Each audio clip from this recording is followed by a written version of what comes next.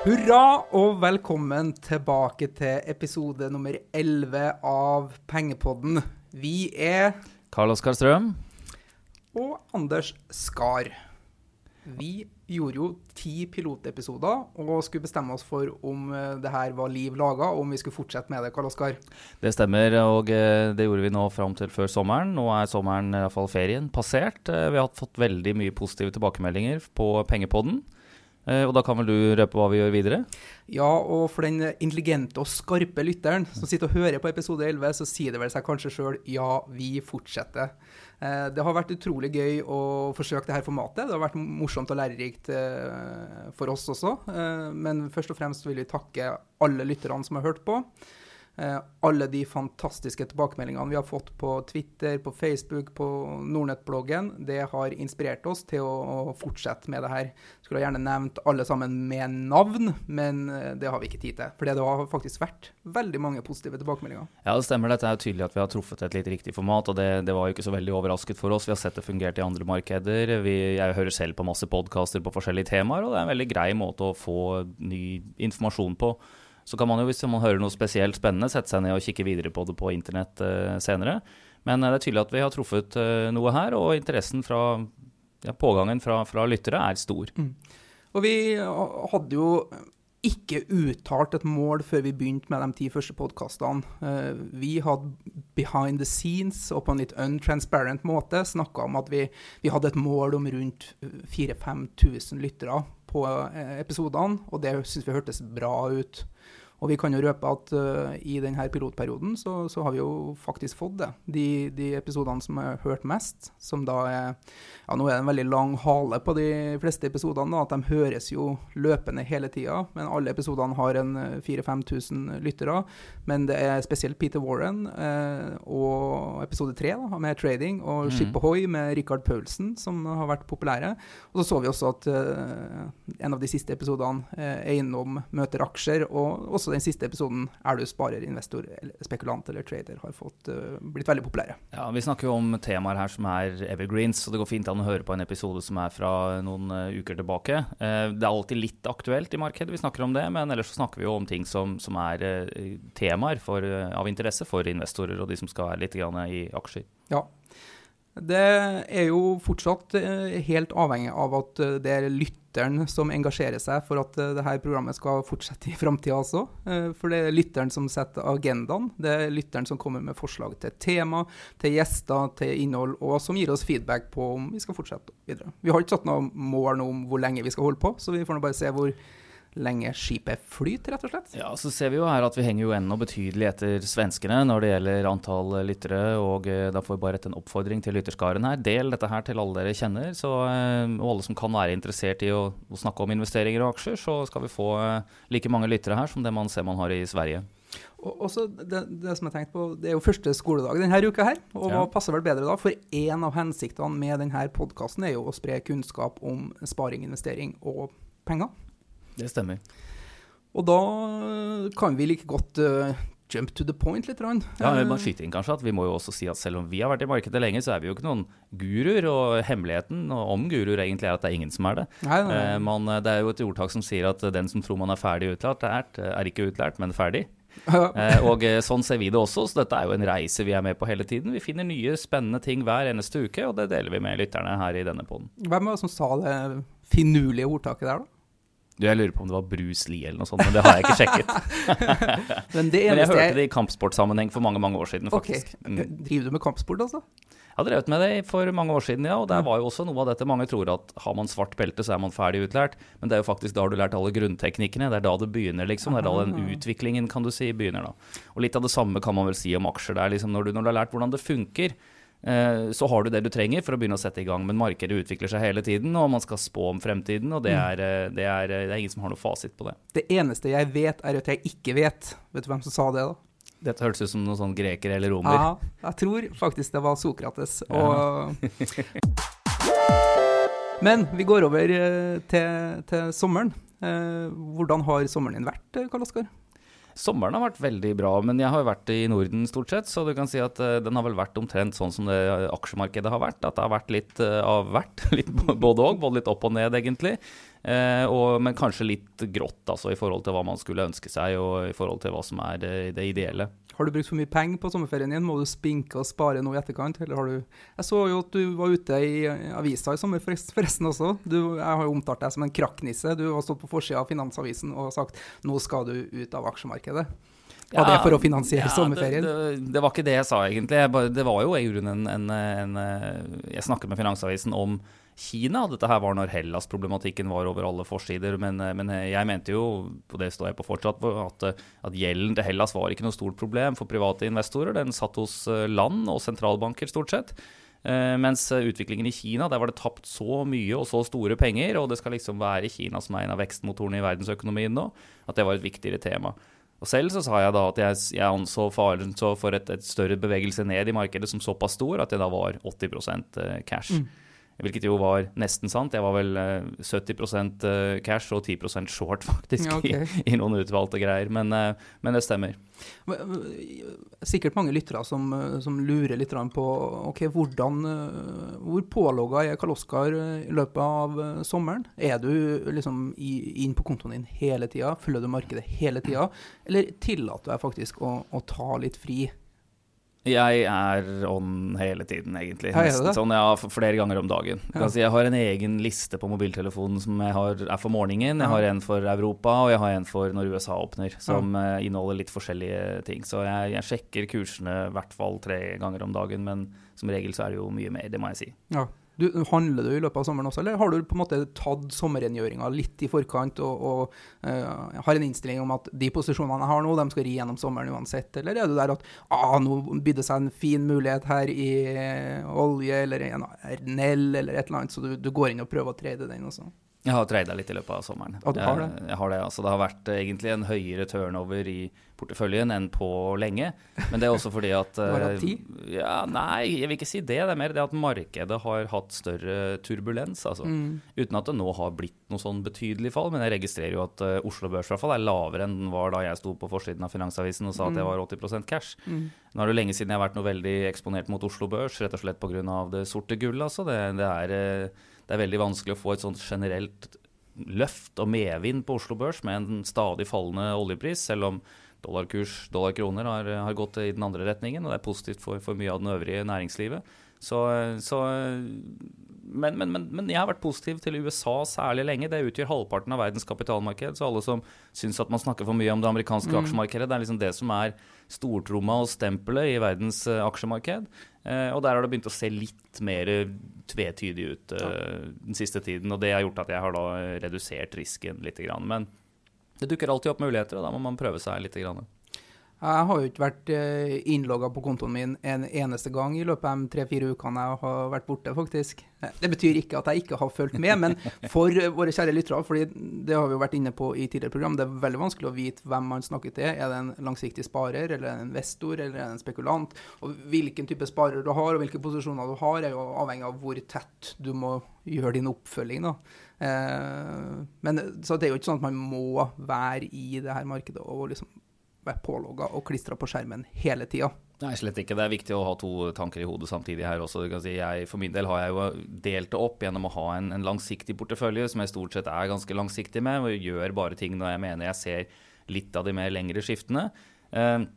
Og der ligger jo mesteparten av de kronene jeg har investert i markedet, men så det jo den lille porteføljen hvor man tar de små veddemålene, ikke sant? Så du kan si, det jo den man gjerne ser på, selv om det kronemessig betyr ingenting nesten i forhold til de store investeringene. Jeg har jo lest om... Det prestisje. Ja.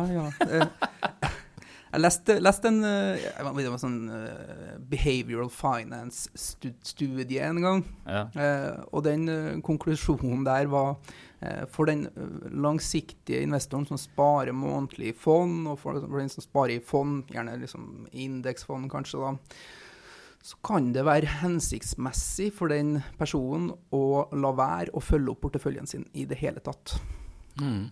At man lar det her tute og gå, og ikke sjekke status, fordi da unnlater man å gjøre irrasjonelle valg, blir drevet av psykologien i markedet, men man blir en true langsiktig investor. Det mye klokt i det. Ja. Ellers så har det vært en hendelsesrik sommer. Vi var kort innom det her i sted. Det har skjedd mye med Kina, med oljepris, med Hellas, Q2-resultater og så videre. Skal ta for oss litt sånn, oljeprisen er jo utrolig viktig for Oslo Børs. Den er jo vært i fritt fall i sommer. Ja, det er jo to ting å trekke fram på oljen egentlig. Det ene er jo at man kan velge å se på det fundamentalt, og der har det jo kommet tall som tyder på etterspørselen har tatt seg noe opp, men tilbudet øker enda mer. Så det har vært veldig sterke tilbudstall både fra USA og fra for så vidt OPEC og andre produsenter. Russland produserer mer enn noensinne, så du kan si markedet er overforsynt. Og et sånt fysisk marked med en råvare som jo lettest lagres når den ligger i bakken. Altså når du har tatt den opp, så må den lagres et sted, og den tar ganske mye plass. Og når da markedet er overforsynt, så betyr det at det produseres mer enn det brukes. Lagerne fylles. Lagerne er rekordhøye. Det har vel ikke vært så høye lagre i USA, tror jeg, etter krigen. Og det er klart at da dytter det prisen ned. Så det fundamentale peker i den retningen, og det tekniske, hva man rett og slett bare ser på grafene, ser jo forferdelig svagt ut. Nå er vi i ferd med å passere bunnen, som man har gjort det allerede i USA. Den amerikanske oljen handles under bunnen, som vi så fra tidligere i år. Den norske nordsjøoljen like ved. Det er ingenting som tyder på at det stopper her, rett og slett. Så det å gjette ut fra et teknisk bilde på hvor bunnen er, blir bare, før det gir noen form for kjøpsignaler, så er trenden ned. Og lett å se på oljen kanskje i to perspektiver, tenker jeg da. Eneste, hva skjer med Oslo Børs og de aksjene og de fondene vi eier der? Nå er jo ikke Oslo Børs like oljeintensiv lengre. Er det blitt under 30% nå av Oslo Børs som er olje- og oljeserviceaksjer? Ja, det er egentlig det. Altså det er under 30% nå, og som er energiaksjer, men det kommer litt an på hvordan man definerer det, og mange av de andre selskapene også er jo litt avhengig indirekte av at det skal gå bra i oljesektoren, men olje- og oljeservice-selskaper utgjør vel nå i underkant av 30% på Oslo Børs. Og der er kanskje mye av prisinga i kursene allerede, at det er tatt inn der, selv om jeg ville ha vært forsiktig med å ta posisjoner i olje- og oljeservice i fremtiden også. Men det andre er hvordan liksom, det her spiller over på realøkonomien. Vi ser jo liksom, også i sommer at flere som har fått sparken innenfor oljeservice, og det påvirker arbeidsledigheten. Vi så at boligprisene i Stavanger i ferd med å falle. Hvilke liksom, konsekvenser kan det her få liksom, i andre og tredje ledd, når hoteller, når advokater, når banker, sånn som oss, folk kjøper mindre oljeaksjer og så videre. Ja. Og da kan det jo få liksom trekke oss ned i sluket litt. Ja, det er i hvert fall en ting som er sikkert, at det er ingen positiv impuls. Det vil være en negativ impuls, og mange av de som da går fra oljebransjen i ekstremt godt betalte, noen vil vel kunne si, og med rette at det var overbetalte en stund, jobber, vil slite med å finne like høy lønn i en del andre bransjer i Norge. For i Norge kjennetegnes jo, det er for så vidt et av trekkene våre som er positivt i internasjonal konkurranse, det er at typiske ingeniøryrker og den type ting er ikke spesielt høyt lønnet i forhold til det der i utdannet. Jeg snakket senest i helgen med en kollega som da jobber i et internasjonalt konsulentselskap. Han sa at de har ansatt i England tjener jo mye mer enn det de har i Norge, og du kan gå i butikken og kjøpe varer og biler og alt mulig som er mye lavere priset. Så du kan også holde en vesentlig høyere levestandard gjennom å være i, kan du si, høyutdannelsesyrkene i andre land. Men samtidig, fordi man har jo også hørt om at når kostnadsnivået i norsk olje- og oljeservice har blitt dratt opp til skyene, man har hørt om folk som jobber i kantine, som jobber som vaskehjelp på oljeplattformer, som tjener 1 million i året, og at det er blitt brukt penger over alle støvelskaft, og at man således har gått av med litt lavere oljepris for å få strammet inn det her livbeltet og slanka grisen litt da. Ja, det stemmer. Og sånn sett så er jo den lavere oljeprisen en betydelig impuls på det, og man kan si at det å gå fra at noe har vært en enorm fest til at det blir mer, kan kalle det en normalisering da, det er jo ikke nødvendigvis krise, selv om for alle som mister jobben eventuelt, eller må ha en redusert lønn, eller man ser redusert aktivitet, for de så er det jo krise. Men det er, i økonomien så er dette her en sunn tilpasning, og man har sett sånn i en masse andre bransjer underveis. Men det ser jo enkelte som sier at ja, men det her er bra for Norge, vi får stille oss omstille oss og finne nye retninger og så videre. Er det bare en måte å prøve å være optimist i et krisetilfelle, tror du? Ja, det er jo sprøyt. Ja, det er jo det. Det hadde vært kulere om det var på $120 Ja, det er rett og slett, altså, det er veldig, veldig positivt for Norge med en høy energipris, og en omstilling der er ikke lett, men fordi det er klart, det som noe av det underliggende her sånn at du kan si hele staten, Norge har en veldig høy grunnrente, eller du kan si hva man kaller, altså dette en naturressurs som tas opp og selges, hvor store inntekter tilfaller staten, og hvor du har positive effekter inn i hele resten av næringslivet. Når den tas vekk, og hele den effekten blir mindre, så det veldig mye som skal til for å snu det til noe positivt. Altså, selv om man jo liksom i en sånn der puritansk ånd kan si at man har godt av litt luttring av og til, det for så vidt sant det også, men det jo ikke bra. Jo, ja, nei, det kanskje... Det jo kanskje bra i forhold til at hvis man klarer å stille om til en mer grønn økonomi, for eksempel, da, som mer holdbar for klima og så videre på lengre sikt.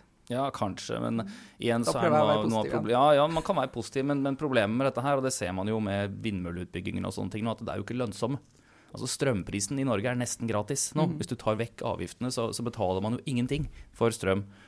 Og det klart at da jo ikke en slik utbygging lønnsom, så man går jo, og da må det subsidieres. Så det å gå fra noe som staten tjener masse penger på, til noe de må bruke masse penger på, det et eller annet rart som skjer der, altså når det går fra blått eller rødt i regnskapet. Men vi skal være jævlig glad for at vi ikke finansierer våre utgifter, statlige utgifter over statsbudsjettet via oljeinntekter, fordi det puttes jo inn i oljefondet.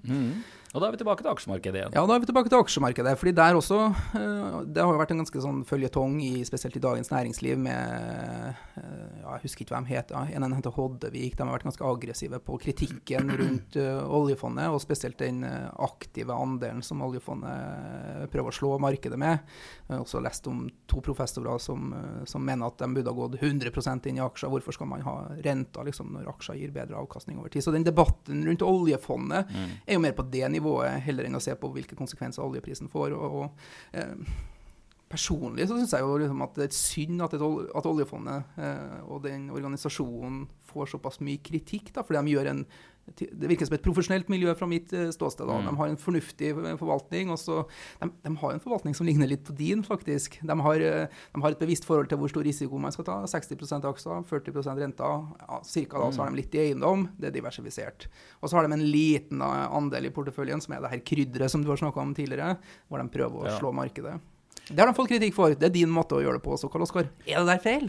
Nei, det jo ikke det. Det jo helt riktig. Nei, men du kan si det her, kritikken, eller det blåses ofte litt mer opp i media enn det reelt Du kan si det kommer innspill som valide, altså det gyldige innspill, men skal man ta en kort oppsummering av det, så må jeg jo si at det norske oljefondet forvaltes svært godt. Det et profesjonelt og bra miljø, og det at de forvalter det meste selv, og nærmest etter en indekstankegang, og at de har noe i aktivt forvaltet, det bra.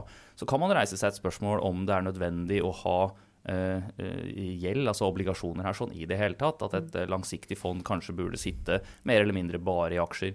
Du kan si den 60-40-delingen som har vært, som de praktiserer nå, jo mer vanlig for et tradisjonelt pensjonsfond, og du kan si den type ting, hvor du i en utbetalingsfase, og hvor du har regler som skal gjelde for porteføljens samlede volatilitet, at den helst ikke skal falle i minus på et år og den type ting.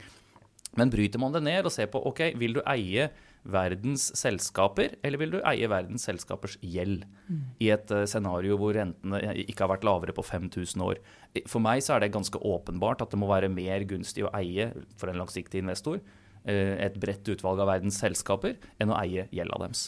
Men hvordan tror du det har gått da med debatten i media og TV og aviser og kronikker hvis det har vært 100% eksponering i aksjemarkedet for oljefondet i 2007, 2008, 2009 når vi fikk denne smellen? Og når vi kommer til å få en smell om x antall år, eller når det ligger frem i tid, og markedet faller 50%, da går jo pengene rett inn på sparekonto etterpå, fordi alle politikerne vil jo ikke ha eksponering mot aksjemarkedet. Vi går på den klassiske fella om at man selger seg ut på bunnen, og så blir man sittende i noe annet i stedet. Det stemmer, og det en fare for det. Og det å ha en 100% aksjeandel i forhold til det å ha en for eksempel 60-40, altså har man et element av renter inne i porteføljen, så jo det volatilitetsdempende, kan du si. At svingningene blir mindre, og du vil da ha kontanter som du kan kjøpe med etter et stort fall, som for så vidt oljefondet gjorde etter finanskrisen, når kursene var på bunn. Da økte man jo aksjeandelen fra 40 til 60%, så det var jo et ekstremt god timing for det.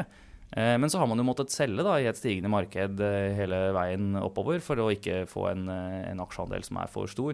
Ja, så har fondet vokst underveis også, så det positivt. Men du kan si på rentedelen av porteføljen så det jo vanskelig å få noe særlig høyere avkastning enn inflasjonen egentlig. Man skal være heldig om man får det. Så jeg selv en litt sånn klassisk aksjemann egentlig, og ser liksom langsiktig sparing ikke i renter som liksom noe man må hvis du har et mandat til det, og ikke spesielt spennende hvis man skal være opportunist. Men å få inflasjon jo mye bedre enn å få minus 50%. Ja. Ja. Men poenget mitt var egentlig i forhold til den massive kritikken, og det skal være debatt rundt et fond som over 6 000 milliarder kroner nå. Det er en stor pengesum for det norske folk, så at det er debatt rundt det. Og de har sikkert et poeng også i forhold til den manglende transparensen på den aktive delen. Oljefondet er jo transparent og redeviser jo masse, men akkurat den aktive delen så gjør ikke de det, og det er egentlig for dårlig av dem, og det er det som bidrar til debatten også. Men det som jeg er litt urolig for da, er at den debatten egentlig at folk flest, for jeg vil at folk skal bli mindre redd for aksjemarkedet. Den jevne nordmann skal bli mindre redd for aksjemarkedet, og skjønne at det her er liksom en motor for vekst og verdiskapning, og at det kan være lurt å være med på det. Det er en del av det som er rundt oss hele dagen lang. Mens det man får et inntrykk av, liksom at nei, de slår ikke aksjemarkedet, de skal holde seg unna, og den brusen der litt, som får en sånn negativ effekt på den jevne nordmann når det blir såpass mye trykk på det. For en så stor investor så det veldig vanskelig å slå aksjemarkedet. Og du kan si, det du sammenligner deg mot jo en indeks som ikke har kostnader. Eventuelt, altså skal du sitte i disse aksjene faktisk sett selv, så har det visse kostnader. De må handles, det blir da en kurtasje. Selv om den liten, så den til stede. Mens en indeks vil jo aldri ha det. Så jeg må si at så lenge de ligger såpass nær som de ligger nå, så blir det sånn å diskutere liksom andre, tredjeplassen bak komma. Det ja. Men det bra, det debatt rundt det. Ja, tror du at det sånn at indeksforvaltning jo litt kjedelig? Det jo alltid morsommere med kryddere, og det der du kan gå inn og ta litt aktive valg og aktive bets og sånn, at en 10% aktive andelen som de må ha, kanskje det de må ha for å tiltrekke seg de beste i markedet, for å ha et kompetent miljø der? Ja, jeg tror det viktig dels for å få litt innspill til oljefondet, og se hva andre miljøer kikker på, og dels for også gjerne ta da veddemål som ukorrelert, som det kalles. Det vil si at de svinger ikke i takt med den øvrige porteføljen. Over til Kina. Det var jo det som drev deg ut på forsida av Finansavisen som krakknisse. Og du hadde jo helt rett. Det var morsomt. Det var jo et tema i Pengepodden, en av de aller første episodene, hvor du begynte å peke på Kina som et potensielt fallområde. Og ja, troll i ord, og kudos til you. Men det som kanskje mer interessant nå litt i senere tid, jo den devalueringen man har sett av den kinesiske valutaen, yuan, eller heter yuan, eller heter renminbi? Svaret på det ja. Ja! Den ene liksom i internasjonal sammenheng, og den andre intern. Okay. Så, fordi det jo noe av problemet, kan du si, med den kinesiske pengeenheten, at den jo ikke fullt ut vekselbar, og det jo derfor den ikke tatt inn i det internasjonale betalingssystemet på lik linje med alle andre valutaer heller, og dette jo et stort tema nå om man skal da slippe den helt fri, og da i bunn og grunn ha en valuta som lik alle det de andre store landene har. Men skal man si bitte lite grann om Kina, så må jeg jo si at for det første så det jo imponerende hvordan det enorme landet har vokst i de senere 10 årene egentlig, med en veldig, i bunn og grunn, velregissert og styrt prosess. Og for de som opptatt av politikk, så kan man si at det jo ikke nødvendigvis noen veldig god reklame for demokrati dette her. For her har de hatt langsiktige planer, de har fulgt de, og det har gitt veldig gode resultater. Og kineserne har vært veldig opptatt av å sikre seg ressurser for å få dette her til å vokse. Og så har de bygget mye infrastruktur, som jo ting som vil stå der. Altså jeg snakker om veier, flyplasser, byer, som vil stå der og de har hatt et 50-100 års perspektiv. Det ikke som her hvor de bygger en vei og så den ødelagt året etterpå, fordi det gjort for dårlig grunnarbeid. Men det har vært tenkt langsiktig og bygd en bra infrastruktur. Men så skjer jo det da, ikke sant, at verden reagerer på dette her med å bygge da opp produksjonskapasiteten for alt fra sement til stål til råvarer. Og når da Kina går fra å vokse veldig raskt, og da bygger den infrastrukturen til at de kommer i en fase hvor de ikke ferdig med det, men ferdig med mer av det, så vil du da trenge mindre stål, du vil trenge mindre sement, ikke sant? Og så har det da samtidig bygd opp en enorm overkapasitet. Så det jo noe av det underliggende problemet nå i råvarer verden over, rett og slett. At det har vært bygd opp en kjempekapasitet, og nå det litt grann slack, rett og slett. Altså etterspørselen vokser ikke like raskt igjen. Og det her børsfallet, det har vært debattert rundt i media. Det er veldig innenlands. Det er veldig mange private investorer i Kina som har lånefinansiert aksjeinvesteringer, og så smeller det også, og så er det dem som får lide litt. Internasjonal eksponering mot dette markedet er ikke helt enorm, men den kinesiske valutaen, for det som en handelspartner, så får jo det enorme konsekvenser for landene, og da tenker jeg liksom, for Norge da, kinesiske valutaen svekker seg, det blir enda billigere å importere kinesiske varer, inflasjonen i Norge blir lavere, vi vil fortsatt få et lavt rentenivå. Og dette er jo som i naturen, ikke sant? Alt henger litt sammen med alt, så her er det viktig også å se, hvis en ser på et lengre chart av yuan da, mot dollaren, så ser man jo at det var faktisk et par år siden, i 2014 vel, eller begynnelsen der sånn, at den sluttet å styrke seg mot dollaren og begynte å svekke seg litt grann, og hatt en prosess hvor den nå har vendt. Og så har det da vært en ganske betydelig, altså du kan si det har vært devalueringer, et regimeendring, de største bevegelsene på 20 år eller noe sånt har jo vært det vi har sett den siste tiden, hvor da de har tillatt den, som de sier, å svekke seg. Og du kan si dette er jo et av tiltakene egentlig for å styrke Kinas konkurranseposisjon igjen og få i gang ytterligere vekst i industriproduksjonen. Så for Kina så er det logisk å gjøre dette her, men for Vesten så er dette enda en impuls som vil gi altså kan du si, billigere kinesiske varer, svekket konkurranseposisjon for vestlige selskaper, ting som de selger til Kina blir dyrere i Kina, ting som man kjøper fra Kina blir billigere. Så dette er jo en impuls her igjen til enda lavere inflasjon i Vesten, og lavere inflasjon betyr med det pengepolitiske regimet vi har nå, lavere renter. Ja, og det betyr fortsatt bra kok på boligmarkedet i Norge og så videre, og fortsatt billig å låne penger for bedrifter og for privatpersoner. Ja, det betyr det. Ja. Skal vi gå over til å se litt på, fordi det er mye som rører seg, se litt på hva tror vi om børshøsten og det som står igjen av året? Er du fortsatt i 70% cash, Karl Oskar? Jeg har faktisk gått litt mer inn i markedet, men jeg har omstrukturert litt på porteføljen. Jeg kan si jeg har tenkt på en slik måte i min langsiktige portefølje, da, at jeg har hatt en del tradisjonelle fond, og jeg har hatt en del ETF-er, altså børshandlede fond. Og på de børshandlede fondene så bruker jeg jo den muligheten til å kunne gå litt raskere ut og inn av markedet, om det var lurt eller ikke, om jeg har tjent på det eller ikke, det er for så vidt et interessant regnestykke. Man kan alltid si at går du ut av markedet så er det risikoreduserende, og man må tillegge det en eller annen verdi. Men jeg må jo si at porteføljeverdien har vel gått ganske sidelengs gjennom sommeren, og jeg har tatt inn litt mer av de langsiktige fondene, mens ETF-ene har på en måte gått i stopplås på nivåer som i ettertid ikke nødvendigvis ser veldig lurt ut. Nei, ja, men innimellom så leser man jo om de her undersøkelsene hvor sisten jeg leste nå var S&P 500, aksjemarkedet de siste 10 årene. Hvis du hadde satt x antall kroner liksom, på starttidspunktet, hva hadde de vokst til etter 10 år? Og da har aksjemarkedet gitt en årlig avkastning på rundt 9,2%. Da. Ja. Og så leste jeg, ok, hvis du prøver å ta med markedet da, og du går glipp av de 10 beste dagene i løpet av denne 10-årsperioden, så har den årlige avkastningen din falt til 5,4%. Fra 9,2 til 5,4. Og går du glipp av de 20 beste dagene, så har det falt ned til 3%, og går du glipp av de 30 beste dagene, så har du, ja, da er du ned på 0%. Da. Så det er jo en liten lampe som lyser til meg, liksom at ja, men, da skal man jo bare være eksponert hele tiden, med mindre man føler det veldig tett. Da. Ja, det stemmer. Det kan, for den som ikke følger markedet veldig tett og ikke har noen forutsetning for å vurdere det, så er det fort gjort å havne på feil fot hvis du skal prøve å time markedet. Selv for proffer så er det der et game som ikke er veldig lett. Og det stemmer den statistikken du sier, at trekker man ut de beste dagene i aksjemarkedet, så vil din langsiktig avkastning falle betydelig. Det er veldig fort gjort å havne på den foten. Men samtidig så kan man bryte ned den langsiktige avkastningen, som da i de fleste markeder, og det kommer til å komme mer statistikk på, la oss si, den ligger rundt 10%. Langsiktig avkastning ligger rundt der over både opp- og nedperioder. Men i gode perioder på aksjemarkedet, som det jo er flest av, så er faktisk avkastningen langt høyere.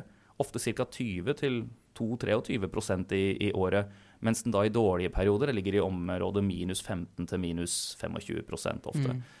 Så det klart at det å være i markedet så lenge man definerer det som en god periode, og det å være ute av markedet når du inne i det som du kaller en dårlig periode, det en interessant strategi. Og det jo det både jeg selv prøver å følge, og jeg vet at en del av større institusjonelle investorer gjør. Og kort fortalt så vurderer jeg nå, kan du si, utviklingen i det amerikanske markedet som noe mer utydelig. Jeg følger 200 dagers glidende snitt på børsene, som en slags temperaturmåler, og det som skjedde i går, eller kan si denne uken, jo at markedet har tatt imot på 200 dagers glidende snitt og reagert opp igjen. Men handler man under det, så vil jeg rett og slett redusere aksjeandelen i porteføljen. Men hvis man ser på litt store bilder nå, USA begynner å bli ganske dyrt, sånn på multipler, på PE, prisbok og så videre. Europa ser litt billigere ut, og Asia vil jo sannsynligvis lide av Kina og mye av det som skjer i området. Det litt sånn at det kanskje Europa som har mest potensiale akkurat for øyeblikket, og hvor det... Ja, Europa har potensialet, men det har liksom hatt i 30 år. Så det strukturelle forskjeller på USA og Europa, hvor da Amerika gjerne har en økonomi som mer fleksibel og dynamisk og reagerer raskere. Men det stemmer det en del særlig av de store eksportselskapene i Europa som jo gjør det veldig bra, og mange av disse største selskapene jo da notert i Tyskland egentlig. Så det Eurostoxx 50, som da en europeisk indeks av de 50 største euronoterte selskapene, jo en interessant indeks å følge, eller følge den tyske DAXen. Et marked som ofte kommer litt i skyggen jo det britiske, men for det jo også et veldig stort marked, et av verdens største, rundt 8% av verdens kapitalmarked eller noe sånt, men det domineres i noe større grad av gamle, trauste selskaper. Altså det lukter britisk imperia, det liksom Rio Tinto, du har og disse store internasjonale gruveselskapene og den type ting, og en del internasjonale banker. Og det litt av hvert, men liksom den indeksen, den virker noe mindre spennende, synes jeg da, å gå inn i enn det kanskje fastlands Europa gjør. Men jeg foretrekker USA, og synes det liksom har vært en interessant part, og nå også fordi jeg tror på dollarstyrkelse, og det ser vi vel kanskje ytterligere tegn til. Men UK jo interessant. Det kan man kanskje prøve å få til en gjest som kan komme og snakke om, fordi de skal jo vurdere om de skal forbli i EU eller ikke. Det vel sagt at de skal ha en folkeavstemning på det. Ja. Vi kommer noe sånt litt fremover. Hvilke konsekvenser vil det? Det som pågår der, og som har pågått lenge egentlig. De en øy, og de har sine meninger. Ja, jeg skulle til å spørre deg, liksom, har du noen favorittbransjer? Men da vet jeg i hvert fall en bransje du kommer til å nevne da, kanskje? Ja, teknologi har jo vært min favoritt veldig lenge, og det helt siden jeg var liten og leste science fiction-bøker, noe jeg for så vidt fortsatt gjør. Jeg synes det interessant å bruke det liksom et tankeeksperiment. Hva skjer hvis, liksom? Og veldig mye av den teknologien man har lest om der har jo blitt virkelighet etter hvert. Så jeg synes teknologi vanskelig å komme utenom for en langsiktig investor. Det der det skjer mest spennende på en rekke ulike arenaer, og det der veksten egentlig skjer. Ellers så det jo da det igjen, segmenter under det, biotech og andre ting som langsiktig interessante trender. Ellers så det vel en ny ting som har dukket opp i min portefølje i løpet av sommeren, som jeg nå kommer til å skrive mer om fremover. Og det egentlig en stor underliggende trend i hele den vestlige verden, dette med en aldrende befolkning. Og flere av de større meglerhusene nå tar jo inn egne strateger som skal jobbe med demografi, som man kaller det, altså befolkningssammensetning. Og bare et par tall på det vel at den raskest voksende delen av befolkningen i verden de over 80, når du ser på prosentvis vekst, og nest etter det så det de over 60. Og dette folk som har et helt annet forbruksmønster enn det tidligere generasjoner på den alderen hadde. De mest kjøpte produktene liksom iPad og iPhoner og den type ting, og det fantes ikke for 4-5 år siden. Og man vet at de har lyst til å bruke veldig mye penger på å beholde helsen sin lenger. Og den type ting, det å ha et behagelig liv inn i livets høst. Og når det da samtidig blir mer og mer av det, og det skal brukes mer og mer penger på det, så det en interessant megatrend å investere i for investorer. Så hvis du finner en liten tilverker av kaffebrød, for eksempel, for de veldig glad i kaffebrød til kaffen sin. Kamferdrops. Kamferdrops og molekyl kan være bra. Jeg tror det den generasjonen som på vei ut, egentlig. Men en av de postene som jeg ser i et av de fondene jeg nå har kjøpt, det jo et av de største kjedene av begravelsesbyråer i USA, så man tar hånd om den biten av det også. Go out with style. Ja, vi blir eldre og vi blir sykere, og hvordan kan vi tjene penger på det? Vi må gå over på spørsmål fra lytterne. Vi har fått et spørsmål på Twitter, eller vi har fått to spørsmål på Twitter. Et fra Roy Bjørkemo, Bapo82, og et fra Dag Magne Høyseth, Dag Magne, om det her med belåning. Dag Magne lurer på om vi kan ta en liten prat om lånefinansierte aksjer og fond. Og da for oss som ikke har økonomisk utdannelse. Han skriver risiko, skatt, formue, andel som skal belånes. Og Roy lurer på, kan vi få en forklaring på det her med belåningsgrad på aksjer? Og vi kan snakke litt om det, og jeg blir jo veldig fristet til å nevne det her superlånet.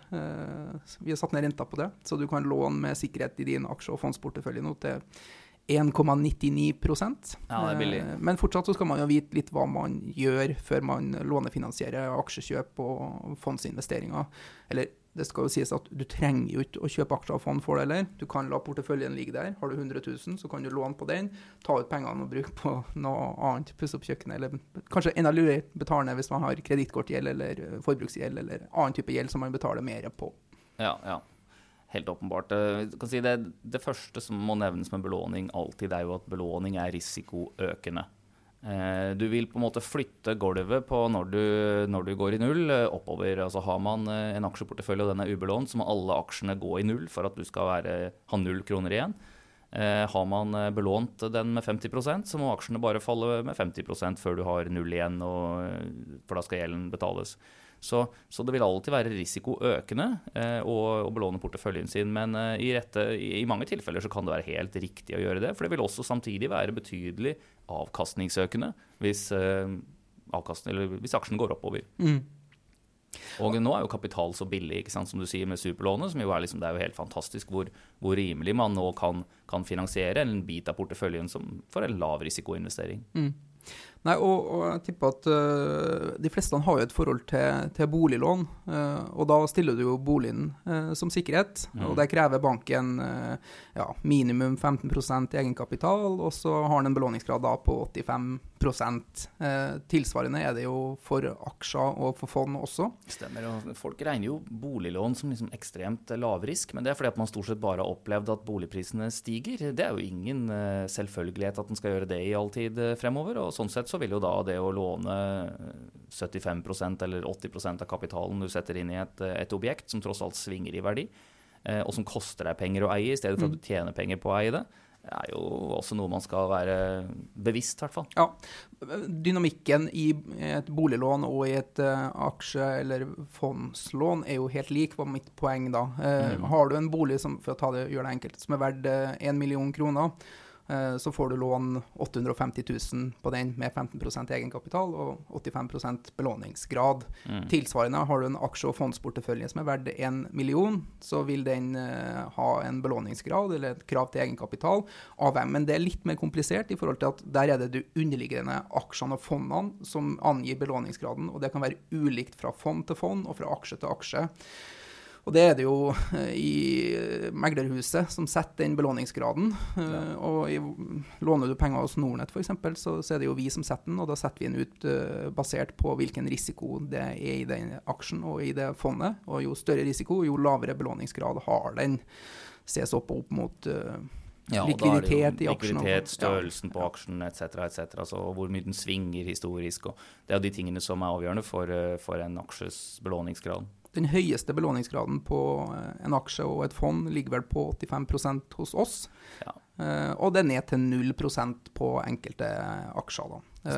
Det finnes aksjer du ikke får sette som pant. Så summen av den belåningsgraden på de aksjene og fondene du har i porteføljen vil jo for eksempel bli da en er 85%, en er 60%, en er 30%, så får du en snitt belåningsgrad på si 70% da. Har du 1 million da, så kan du låne 700 000 basert på de aksjene og fondene som sikkerhet.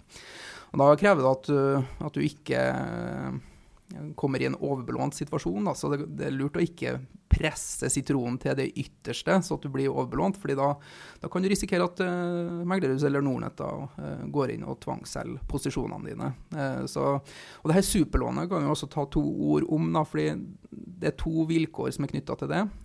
For det første så krever det en viss form for diversifisering. Du må ha minimum 2 fond eller 5 aksjer i porteføljen din for å spre risikoen i porteføljen. Og så krever superlånet da, for at du skal få 1,99% at du kun utnytter 40% av det totale lånebeløpet du har tilgjengelig. Så kan du låne 700 000 da, som vi var inne på, så kan du bare utnytte hva blir det? 280 000 av dem for å... Ja, så superlån en måte å låne litt på en lavrisikoportefølje. Ja. Så, men det kan være både ok risikomessig og gir en vesentlig høyere avkastning over tid, altså, rett og slett. Men til Dag Magne da, som du spør om det her med risiko, ja, det øker risikoen i din portefølje, avhengig av hvor mye du låner da, og hvor mye du girer opp porteføljen, jo større blir risikoen. Når det kommer til skatt, så kommer jo det lånet kommer jo til fradrag på formuen din på ligninga, og de rentene du betaler på lånet kommer til fradrag på akkurat samme måte som andre gjeldsrenter. Det stemmer. Og hvor mye andel som bør belånes, ja, det finnes det jo ikke noe enkelt svar på, egentlig. Nei, men man må kjenne godt til hvordan det funker i hvert fall, og være komfortabel med det selv. Og det klart at det 2 måter å belåne på. Det ene som vi nå snakket om, en sånn generell belåning av porteføljen. For mange så får man jo også lånte penger fra andre hold, altså hvis man har lån på boligen, så bruker man det i aksjemarkedet. Eller så går det an å kjøpe produkter som belånt. Og det jo da ulike former for derivater og tradingprodukter, som da eller disse mer kjente bull- og bear-fondene, hvor også selve fondet belånt og gir økte svingninger. Så man må være bevisst dette her, og kjenne til at belåning finnes i systemet, og at det vil være risikoøkende. Og det finnes mye god informasjon på Nordnet-bloggen. Det finnes på nett. Det bare å søke på aksjekreditt eller belåning, lånefinansierte investeringer, så kommer det opp mye på Google, og så kan man lese mer der. Det lønner seg før man begynner å sette i gang med det. Definitivt. Bare et siste spørsmål til deg, Karl Oskar. Lånefinansierer du investeringer? Ja, selvfølgelig. Det jo renter på 5000 års lav, så jeg må benytte seg av det. Hvis noen villig til å låne meg penger til en ekstremt billig pris, så benytter jeg meg av det. Og så styrer jeg risikoen deretter. Så du kan si både den langsiktige investeringsporteføljen min belånt, men da finansiert gjennom et huslån egentlig, sånn at som jeg har noe trukket på og satt penger i aksjemarkedet. Men noe jeg ikke har snakket om så mye en liten portefølje hvor jeg driver litt mer med trading, og der kjøper jeg jo ofte girede produkter, da, kan du si. Altså, det vil si tradingprodukter som innebærer betydelig giring. Og det et helt eget tema. Ja, det går på der jo å legge en liten innsats i penger, kan du si, i forhold til den eksponeringen man tar. Man kan eksempelvis kjøpe det som mye proffer kjøper, og som jeg handlet mye når jeg var trader selv, jo index futures, som kan du si, et produkt som mer egnet for proffe eller litt større investorer, rett og slett fordi de krever ganske stor minimumskapital, men nå det vel nede i 50 000-60 000 for de norske, men du skal ikke lenger enn de tyske før du må opp i 3 millioner liksom, for minimumstraden, men da stiller du jo i bunn og grunn 10-12% egenkapital bare, og får da altså en enorm giring i de posisjonene. Spennende. Og jeg husker sist gang vi var inne på det her temaet om belåning, så var det en kommentar på Twitter, jeg husker ikke fra hvem, du får beklage meg, men han var inne på stort sett alle sammen i Norge har jo boliglån, så indirekte så lånefinansierer vi jo våre aksje- og fondsinvesteringer, enten vi har et bevisst forhold til det eller ikke. Og det jo for så vidt korrekt. Ja. Neste spørsmål har vi fått fra Mathias Karlsen. Hvordan går man fram for å få tak i analyser til spesifikke analytikere? Ja, og der kan vi jo egentlig si at det et produkt som en del av disse såkalte fullservice meglerhusene driver med. Altså de har egne analyseavdelinger hvor det sitter analytikere og analyserer aksjer. Man lager sektorrapporter og den type ting. Noen av de offentliggjør disse her, men i all hovedsak så jo det forbeholdt meglerhusets kunder. Selv så publiserer jo vi en del kommentarer på Nordnet-bloggen, men som ikke fulle analyser av den type ting som dette her. Og det finnes en del ting tilgjengelig på internett gratis. Men skal man ha spesifikke analyser fra spesifikke meglerhus, så må man da enten være kunde hos det meglerhuset, eller så kan man jo som god opportunist spørre. Ja. Det går an å sende en mail og spørre om jeg ser dere har en analyse på selskap XYZ, Hydro for eksempel. Spør om å få den tilsendt. Ofte så vil du få ja, og du kan ikke få noe verre enn nei. Nei. Og i utgangspunktet så kjenner jeg vel bare til DNB som legger ut en del analyser på nett og i appen sin uten at du nødvendigvis må handle for å få tilgang til dem. Da. Fordi analysene i dag, de finansieres jo via kurtasje. Det er jo ikke sånn at du kjøper tilgang til analysene. Det er kanskje det blir en endring på da, som følge av nytt regelverk innenfor... Ja, det er nytt regelverk på vei. Det kan vi jo liksom også snakke om senere, men som regel så må du være kunde, du må betale for det for å få tilgang til de analysene. Det stemmer, det er sånn det har vært, så det går jo an å registrere seg som kunde hos disse meglerhusene, da, så vil det være en stund du vil få analysen helt til de ser at du ikke handler, og så får man ikke det lenger, men i bunn og grunn så er det jo slik det funker, ja, at annenhåndsomsetningen i aksjer har finansiert analytikerne, og det har vært en forretningsmodell som har vært gjeldende lenge. Men det er vel også ofte sånn at man er litt rundhånda med medinvestorer på forum og så videre. Hvis man er på Hegnar Online, eller om man er på Shareville, eller er på TOT-chatten og så videre. Stille et spørsmål i et sånt fora og spørre, er det noen som har en analyse på Marine Harvest, så er det veldig fort gjort at noen har det, og at man kan få tilgang til det på den måten. Det stemmer, analyser kan deles en del i sosiale medier, men hvis man skal være da blant de som får den ferskeste analysen rett etter at den blir produsert, så må man ofte være kunde hos meglerhuset. Eller, som du var inne på, så finnes det jo, altså, dette er betalbar informasjon, det finnes en del systemer, eksempelvis det som jeg bruker, Infront mye, som jo har i det minste konsensusestimater, og som for så vidt har egne analyser, særlig da mer av statistisk art, på en masse selskaper. Så der kan man gå inn og få tak i veldig mye av den informasjonen som analysene er bygget på. Man kan se hvor ligger konsensus, hvor ligger estimatene i tiden fremover. Men spesifikke analyser fra spesifikke meglerhus, det må man jo få hos den kilden. På samme tema så har vi fått spørsmål på Twitter fra Mathias Karlsen. Finnes det noen tjenester som rangerer de beste analytikerne, à la det Morningstar gjør med fond? Ja, det stemmer. Det finnes det. Det er jo særlig 2 undersøkelser som refereres mye til i media. Det ene er den såkalte Prospera-undersøkelsen, som jo er blant institusjonelle investorer egentlig, hvor de rangerer de meglerhusene og meglerne og analytikerne som de bruker mest. Og så blir det publisert en gang eller 2 i året.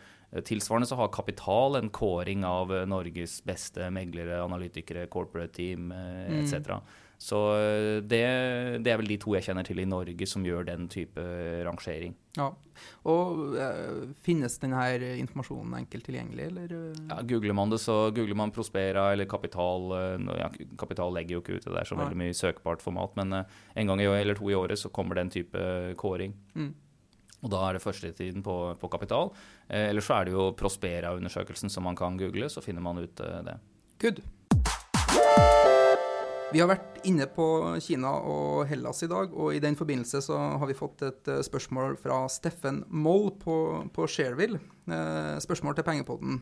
Nå som det har vært krakk i både Kina og i Hellas, vil det komme en oppgang der, og hvis så, hvordan kan man kjøpe aksjer, fond i Kina og Hellas? Karl Oskar, kan du svare kort på det, fordi vi må begynne å runde av det. Ja, hvis vi begynner i Hellas da, så kan vi si at det finnes fond, både tradisjonelle fond, som er Hellas-fond, og det finnes ETF-er, det er vel en som handles i USA som heter Grek, blant annet, som er fond man kan kjøpe for å få eksponering mot indeksene mot Hellas. Og man kan si om Hellas at aksjemarkedet er billig. Der er aksjene veldig rimelig priset nå i forhold til inntjeningen i selskapet. Og man kan si at faktisk så overrasket jo de nylig i makroøkonomien og viser vekst i forrige kvartal. Så alt sånn sett, det taler for å ta en posisjon. Men man skal være klar over at en stor del av indeksen der er blant annet banker, som jo i bunn og grunn er en politisk beslutning nå, om man skal holde i live eller ikke. Fordi med det regimet som er der nå, så er de i bunn og grunn, ja, man kan argumentere for at det er insolvente. Så det er risiko, det er det, men jeg må si at det kan være oppside ved å gå inn i Hellas nå, så får man heller ta en stopplås under de nivåene man har vært i. Men der så man jo at børsen ble stengt. Ja. Og i sånne perioder, når sånt skjer, så er det da vanskelig å være investor. Så Bank of Greece er jo notert i USA, parallelt notert i USA, så den kan man også, hvis man vil ta en spekulativ. Det finnes noen sånne, så jeg ser en mulig spekulativ bunn der. Når det gjelder Kina, så har det markedet sluttet å falle inntil nå i dag igjen, jeg så det var kraftig ned, på grunn av tiltak fra myndighetene egentlig, en rekke forskjellige tiltak. Det aksjemarkedet har ennå ikke blitt billig. fremdeles når jeg kikker på det i mine systemer, så det blant verdens dyreste aksjemarkeder. Og jeg tror det må rettes opp. Det må falle til det blir billig, før man skal kunne gå inn i Kina. Så jeg kjøper ikke kinesiske aksjer nå. Men du har Landkreditt og Handelsbanken aktive Kina-fond. Du har en svartsekk med ETF-er med Kina-eksponering. Ja, det lett å få Kina-eksponering, men man må bare, hvis man skal ta Kina-eksponering, man må være klar over at mange av de fondene som tradisjonelt har vært Kina-fond, det har vært kinesiske aksjer notert på andre børser. Du må gå inn og så kjøpe de man er interessert i nå, er jo fastlands-Kina-aksjene, de som noteres i Shenzhen og Shanghai. Så man må bare kikke at fondet er et fond som går i det, og ikke et som går i Hongkong-aksjer. Så man må inn og søke litt på etfdb.com for eksempel, og se hvor Kina-fondet er eksponert, for eksempel. ETF Database er bra på det, eller så har du da noen norske aktører, men da går man inn og så kikker man på prospektet og ser hva er det de ligger investert i, rett og slett. Avslutningsvis så tenkte vi å introdusere en ny spalte i Pengepodden. Ja, og i sosiale medier. Ja, og en ny hashtag også. En hashtag som vi tenkte kunne være 1 KR spart. 1 krone spart er jo som kjent 1 krone tjent. Det stemmer. Jo, det stemmer. Ja, det er jo, de sier så, men det er jo egentlig ikke det, men det er jo... Men 1 krone spart er jo 1 krone som du kan putte inn i din spare- og investeringsportefølje. Det handler om å frigjøre cash da, som du kan investere i stedet for. Og her vet vi at det finnes jo utrolig mye tips ut der, og den klassiske forbrukerøkonomen, han sitter jo og sier liksom, nei, men droppe den kaffelatten hver dag og så videre, fordi da har du 10 000 kroner i året. Men et eller annet med hverdagsgild og så videre også, som man skal ta hensyn til. Så vi har egentlig lyst til at lytterne kan bruke hashtaggen 1KR spart og gi oss sine beste sparetips, og det her kan være gjerne litt sært, og jo særere jo bedre. Ja, vi trekker fram de særeste, eller beste i podden. Har du et godt tips til hvordan man kan spare penger, Karl Oskar? Jeg har et tips som dessverre nesten er sært nå, for det er så få som gjør det, men som er godt. Det er høst. Det er veldig god bærhøst faktisk, både i fjellet, og jeg så masse molte, og i skogen er det masse blåbær. Så kom dere ut, plukk dette her selv, legg det i fryseren, og du kommer til å ha masse god frukt og bær til å ha med der utover høsten, og det sparer masse penger, for dette koster dyrt i butikken. Ja. 1 krone spart. Jeg tenkte, når jeg sitter og ser på deg nå, Karl Oskar, du sitter jo med egen kaffe her. Du drikker jo ikke kaffen på automatene hos Nordnet. Du har faktisk med en egen Nespresso-maskin. Og det er jo det motsatte av 1 krone spart. Egentlig så bør man jo drikke kaffe på jobb. Man bør spise frukt på jobb. Og kjenner man at det rumler litt i magen, så bør man jo også gå på do på jobb før man går hjem, fordi da kan man bruke dasspapiret på jobb. Det er også 1 krone spart. Ja, det stemmer det, altså. Så det er en bevisst investering i min helse, dette her. Jeg drikker bulletproof coffee, jeg har masse smør i kaffen også, og det er helt fantastisk. Men ikke bare det at du kjører egen kaffe, men du har faktisk kjøpt deg egen kopp også. Ja, jeg må ha en litt sånn fin kopp, altså. Det er viktig å kose seg når man er på jobb og drikke. Kaffe er en viktig del av din hverdagsavkastning, liksom, å ha god kaffe. Ja, så jeg får heller spare på andre fronter. Ja. Vi håper at vi får en del gode tips på 1KR spart, hashtag. I tillegg så håper vi jo selvfølgelig at lytterne stiller masse spørsmål på Twitter og på Nordnet-bloggen. Hashtag Pengepodden, og at dere kommer med forslag til gjester vi kan ha, forslag til tema vi kan ta opp, og fylle denne sendeflata med så mye godt innhold som mulig. Og vi kan sikkert ikke svare på alt, men vi kan prøve å få tak i dyktige folk som kan komme og hjelpe oss. Det stemmer, vi har fått masse spørsmål nå også som vi ikke har gått gjennom her i dag. Vi får spare litt utover høsten, og vi har også selv en del ideer på gjester og temaer som vi skal ta opp, så det blir mye snacks, det kan vi love alle utover høsten. Og også kom med feedback og tilbakemeldinger på det vi gjør, sånn at vi har en mulighet til å bli bedre. Vi sitter her av en enkel hensikt, det er å gi deg kunnskap og informasjon om penger, sparing, investering og det som berører din lommebok. Vi vil gjerne forsøke at dette skal bli bitte litt underholdende også. Lykkes ikke vi med det, så kom gjerne med tips og tilbakemeldinger på hvordan vi kan få denne podcasten til å bli så bra at du bare, ja, man må glede seg til det hver uke. Ja. Med det så avslutter vi i dag, og da sier vi da takk for oss. Ja. Ses igjen ut neste uke. Ja, det er helt riktig. Takk for oss. Vi ses igjen neste uke. Eller vi høres. Ha det. Ha det. Penger, penger, penger. Penger, penger, penger. Penger, penger, penger, penger.